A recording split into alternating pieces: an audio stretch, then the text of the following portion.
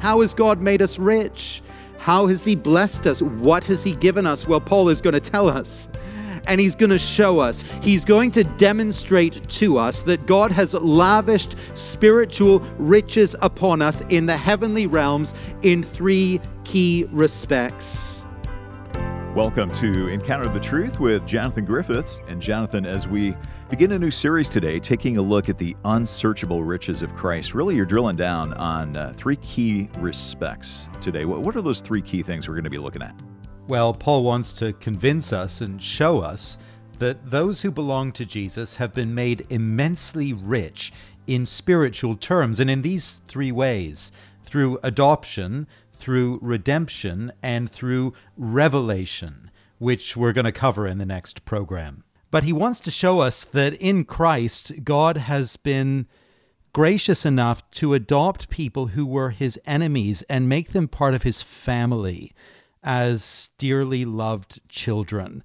And it's just an amazing thought. I mean, adoption is a beautiful thing in our own social context, to see a child who needs a family brought into a loving family and given a home, and to think that God's done that for us in his kindness. And then in redemption, knowing the wrong that we've done and the debt that we have before God, to think that he's given his son to pay the price of our wrongdoing, to cleanse us from our guilt, to make us his own. And in that, there is unsearchable spiritual riches for the people of God. Well, what a thing for us to be taking a look at today. If you can, grab your Bible and join us in Ephesians chapter 1 as we begin the message, God's Great Generosity and His Great Plan. Here's Jonathan. We begin this morning a new series in Paul's letter to the Ephesians. And I would be very grateful if you would take up a Bible or a device with a Bible on it and turn with me to Ephesians chapter 1. And we're going to spend a number of weeks in this great letter, and it's a thrill to begin this morning. Today we're going to tackle the first 10 verses, and I'm going to read for us from verse 1 down to verse 10 of the opening chapter. Paul, an apostle of Christ Jesus by the will of God, to the saints in Ephesus, the faithful in Christ Jesus. Grace and peace to you from God our Father and the Lord Jesus Christ. Praise be to the God and Father of our Lord Jesus Christ, who has blessed us in the heavenly realms with every spiritual blessing in Christ. For he chose us in him before the creation of the world to be holy and blameless in his sight. In love, he predestined us to be adopted as his sons through Jesus Christ, in accordance with his pleasure and will, to the praise of his glorious grace, which he has freely given us in the one he loves. In him we have redemption through his blood, the forgiveness of sins, in accordance with the riches of God's grace that he lavished on us with all wisdom and understanding. And he made known to us the mystery of his will according to his good pleasure, which he purposed in Christ to be put into effect when the times will have reached their fulfillment, to bring all things in heaven and on earth together under one head, even Christ. Well, I don't know if you view yourself as a rich person, or if, by contrast today, you actually feel a little bit hard up. Most of us, actually, whatever our situation, end up feeling much of the time like we could do with just a little bit more. I wonder if you know that feeling.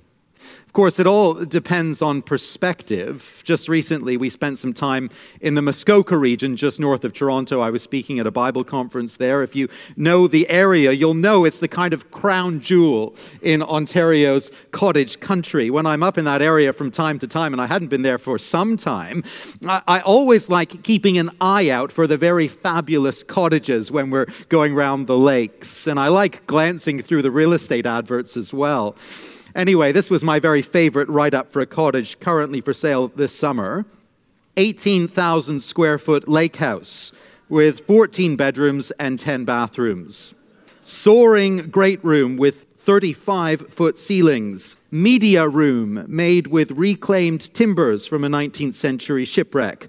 saloon, movie theater, fitness center, sauna and massage studio, 40 acres of land and 550 feet of prime shoreline, all coming in at just a shave under $15 million. I can get you the name of the listing agent if you're interested. Now, the striking thing about Muskoka is that pretty much anyone can go there and feel relatively hard up. I mean, pretty much whoever you are, whatever means you have at your disposal, you can easily find someone on one of those lakes who's better off than you are, who has a nicer cottage, who has a faster boat. And whatever our life situation today, we all know that Muskoka feeling, don't we? The feeling of having less, of being the poor neighbor. We all know what it is to feel a little bit sorry for ourselves, to be convinced that one way or another we are missing out on good things. And of course, that feeling is not only confined to material possessions. Some here today will have a profound sense of missing out in other respects, perhaps relationally. You'd love to be married, but that's never quite worked out for you as you had hoped. Perhaps you feel you're missing out in terms of career. The opportunities for advancement that have come to others have never come to you. Perhaps in terms of health and well-being, you've never had the vitality that others around you have had. Or illness has impacted your life and it's limited you in ways that others haven't had to cope with. And we could go on and we could go on. But we all know that feeling. We all resonate with it on some level. And if we've come here this morning feeling in any way hard done by, if we view ourselves as missing out in some way, if we feel poor in any respect this morning, if that's you and that's me, the words of the passage before us will be very good medicine for the soul. They'll be good medicine for us because they teach us that if we are Christian people, if we are followers of Christ, children of God, we are the most privileged people in all the world. If we are in Christ this morning, we are rich beyond measure. Now, Paul's wider purpose in Ephesians is to give us a proper perspective on our situation and on our identity in Christ. He wants to help us see things from a heavenly and from an eternal perspective. That's his aim. And the core reality he wants to drive home for us in these verses this morning is simply this: we are a very rich people. That's what he wants to teach us. You and I, if we are in Christ, are fabulously blessed, immensely rich. Just notice what Paul says to us in verse 3. Praise be to the God and Father of our Lord Jesus Christ, who has blessed us in the heavenly realms with every spiritual blessing in Christ. Verse 7. He has redeemed us in accordance with the riches of God's grace that he lavished on us. In Christ, God has lavished us with riches. That's the truth. That's the reality. But why is that so? How is that so? What does Paul mean? How has God made us rich? How has he blessed us? What has he given us? Well, Paul is going to tell us. And he's going to show us. In these few verses, he's going to demonstrate to us that God has lavished spiritual riches upon us in the heavenly realms in three key respects. He has lavished his riches upon us in adoption, in redemption, and in revelation. Those are the three ways in which God has made us rich in Christ, and we're going to look at each one of them in turn this morning. God has made us rich, first of all, through adoption. Verse 3 again, praise be to the God and Father of our Lord Jesus Christ, who's blessed us in the heavenly realms with every spiritual blessing in Christ, for he chose us in him before the creation of the world to be holy and blameless in his sight. In love, he predestined us to be adopted as his sons through Jesus Christ in accordance with his pleasure and will. It's hard to imagine a more generous act than the act of adoption. Parents take a child with no family able to care for them, no finances at their disposal, and a very uncertain future stretching before them. And those parents, they freely give that child a family, an inheritance, and a future. The child does nothing to solicit or to merit that adoption. It is simply something that the parents do for the child. Now, presumably the parents are going to enjoy relationship with the child and take delight in that over time, but at its foundation, at its core, the act of adoption is very much a one-way thing. It is all give, it is all generosity, and it's a beautiful thing. At the outset of this great letter, Paul wants the Ephesians to know, and he wants us here today to know, that all we have and all we enjoy in Christ has come to us through God's initiative, through God's kindness, through an action that God has taken and an intention that he has conceived and he has fulfilled. Now, it's worth acknowledging that when we get into this kind of territory in Scripture, when we start talking about God's sovereign plans in salvation and God's gracious initiative, when we do that, we enter territory that many find difficult to process and a little hard to understand. These are very rich and very profound truths in these verses, but they do take a little bit of processing. I think we can all agree on that. So like always, when we encounter some harder themes in the Bible, we're going to try our best this morning to allow Scripture to speak on its own terms, and we're going to try and grapple with its plain and its obvious meaning as we receive it. Now, that's always our aim. That's our commitment together as a church, and it's especially important when we enter territory where we're going to feel a little bit stretched. So let's follow the text closely here. Verse 4, God chose us, says Paul, in Christ before the foundation of the world. Right away, that idea sounds strange and sounds unnatural to us. It sounds strange and unnatural because from our perspective, it feels very much as though we chose God. That's especially true if you come to Christ later on in life, or indeed if you're still in the process of deciding whether you'll follow Christ. And I hope there are a number here in that place this morning. You're deciding whether you will ultimately choose him. After all, there are plenty of options out there on the religious and the philosophical marketplace today. And if you're a thinking person, if you're a reflective person, you'll certainly evaluate different truth claims and come to your own conclusion. And that's right, that's important.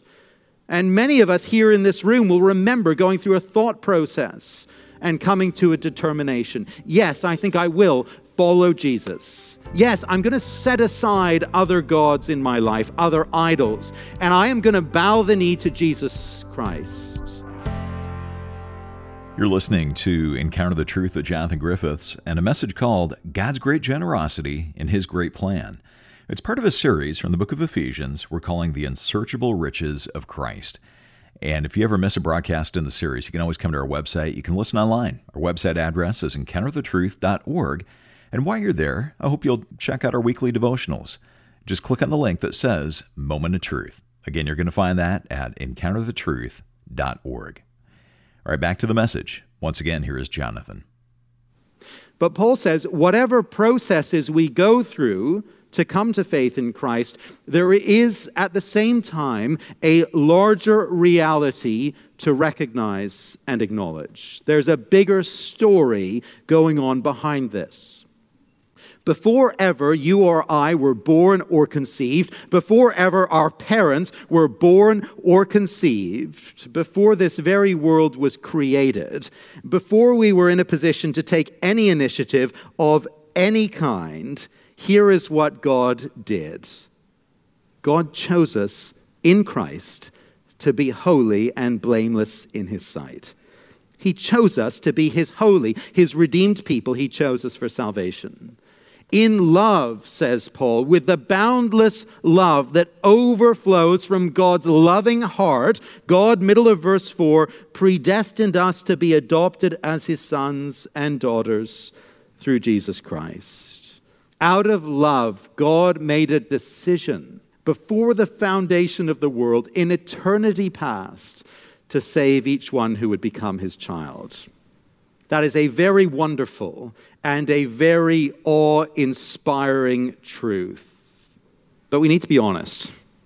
It can be a little hard to understand, a little hard to internalize, sometimes a little hard to accept. That was certainly the case for me personally. I remember our pastor preaching on this truth when I was a teenager. I don't recall what New Testament passage he was speaking on. It may have been this very passage, actually. But it was on this idea of election, of predestination. And as I listened to his sermon, I remember thinking that this poor guy had kind of lost his way here. He was getting things a little bit out of kilter. How could this possibly be so? What about freedom of choice and so on? I was thinking to myself. So I remember going up to him at the end of the service and giving him the benefit of my theological reflections on the matter, just to help him kind of find his way again. I was sure it would be a great deal of help to him if I was able to redirect him to a more balanced view.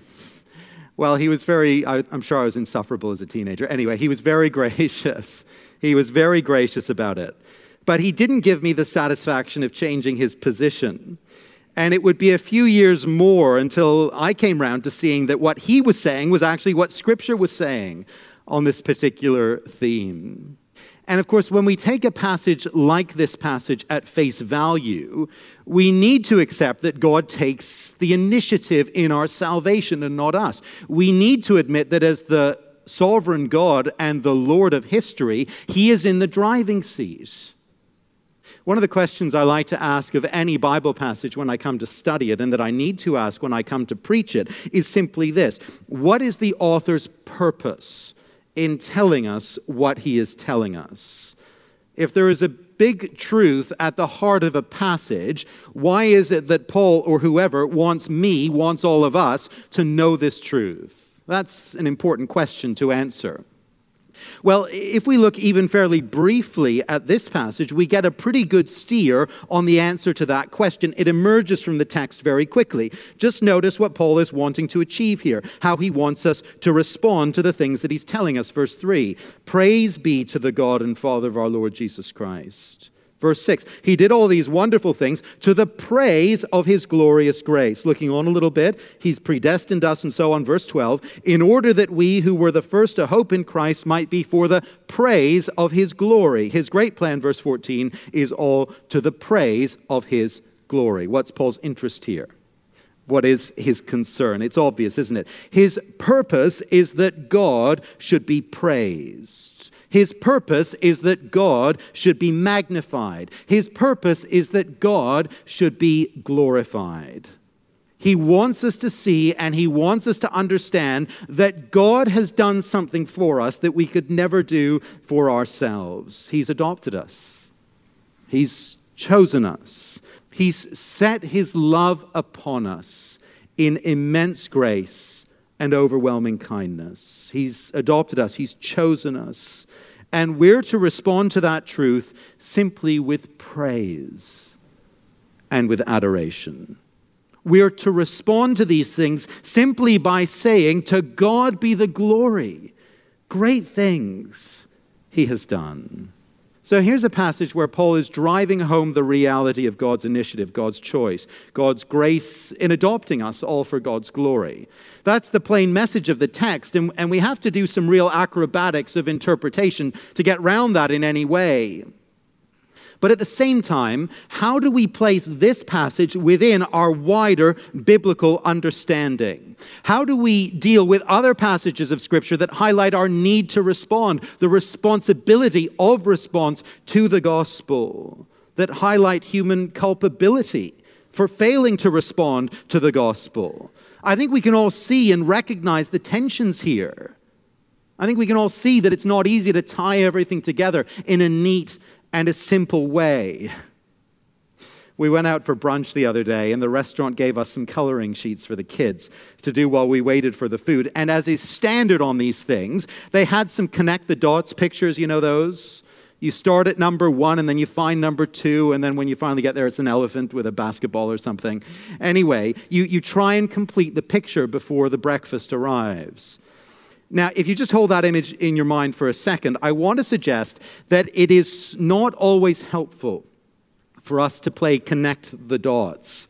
when it comes to big Bible doctrines, Bible truths, and particularly when it comes to truths like the ones we're speaking of today. If I take a doctrine, a truth, like the doctrine of the sovereignty of God in adoption, and then try to draw a straight line to the Bible's insistence that human beings have a responsibility to respond to the gospel, well, I find it difficult to draw a straight line there. And I may well find that I can't connect the dots very well and make a coherent picture. And the danger is that I might end up saying that one of the dots doesn't fit within the picture.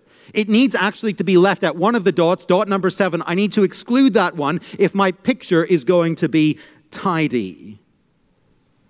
I might say, well, I'll drop the dot that speaks of the sovereignty of God and make a nice coherent picture all focused on human choice and human responsibility. Or I might drop out the responsibility dots and make a nice tidy picture all focused on the sovereignty of God. But we need to allow for the fact, don't we, that these truths are big truths. They stretch our thinking beyond what we can fully comprehend.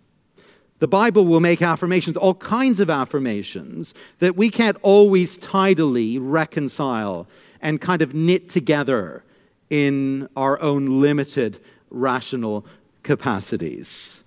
And I'd like to suggest this morning that that is okay. That's actually okay. In fact, I'd like to suggest that that is exactly what we might expect when it comes to big truths about the eternal God who is infinitely powerful, infinitely wise, and infinitely great. If we could put everything into a nice, tidy box, well, we might well wonder if we had reduced the infinite God down to our very finite size. And actually, we'll go in some very unhelpful directions if we try to play connect the dots here without following the contours of Scripture very carefully. We can draw all kinds of incorrect conclusions from this truth if we're not careful, the truth that God chose us in Christ before the foundation of the world. For instance, if we're not listening carefully to Scripture but just connecting our own dots, we might end up concluding that evangelism is unimportant or a waste of time. After all, God is God. He's chosen his people from eternity past, so maybe we should just stand back and leave him to it. If the outcome of missions or of personal evangelism is kind of already determined, well, why bother? Sounds logical, right? That dot connects in our thinking. Well, not so fast. The Bible never allows us to reach that kind of conclusion. Our thinking might lead us there, but the Scriptures don't lead us there. The Bible calls us, doesn't it, to make Christ known. The Bible implores us to proclaim the gospel, to always be ready to give a reason for the hope that is within us. The Bible teaches us very clearly that God's appointed way for men and women, boys and girls to come to salvation is through the proclamation of the gospel. In the book of Romans, in chapter 10, Paul really drives this point home. Having dealt with the doctrine of election pretty thoroughly in some ways in chapter 9 of Romans, he goes on to insist that the proclamation of the gospel is God's appointed means of bringing salvation to the world. It's a famous passage, as you may remember it, Romans 10 and verse 14. How then can they call on the one they have not believed in? And how can they believe in the one they have not heard? And how can they hear without someone preaching to them? God is sovereign, yes, but he involves his people, his church, in his plans for salvation. We do have to pause our message from Jonathan Griffiths right here. It's called God's Great Generosity and His Great Plan, part of our series, The Unsearchable Riches of Christ. You know, if you want to make sure that you don't miss any broadcast in this series, you can always come and listen online. I know you may not always be able to listen to the radio when this program is on, but you can come and you can listen through our website, encounterthetruth.org, or you can listen through the app, which is free, and you're going to find that at your app store. Simply look for Encounter the Truth. And whether you listen online, through the app, or on the radio, it is all made possible through your generosity. As you give a gift to support this month, we want to say thank you by sending you Jonathan's brand new book. It's called God Alone. It's about God's unique attributes and how knowing them changes us. If you'd like to give a gift to support and request your copy of God Alone, contact us here at Encounter the Truth. Our website is encounterthetruth.org, and our phone number is 833-99-TRUTH. That's 833-998-7884 or encounterthetruth.org. For Jonathan Griffiths, I'm Steve Hiller. Thanks for listening, and I hope you'll join us next time.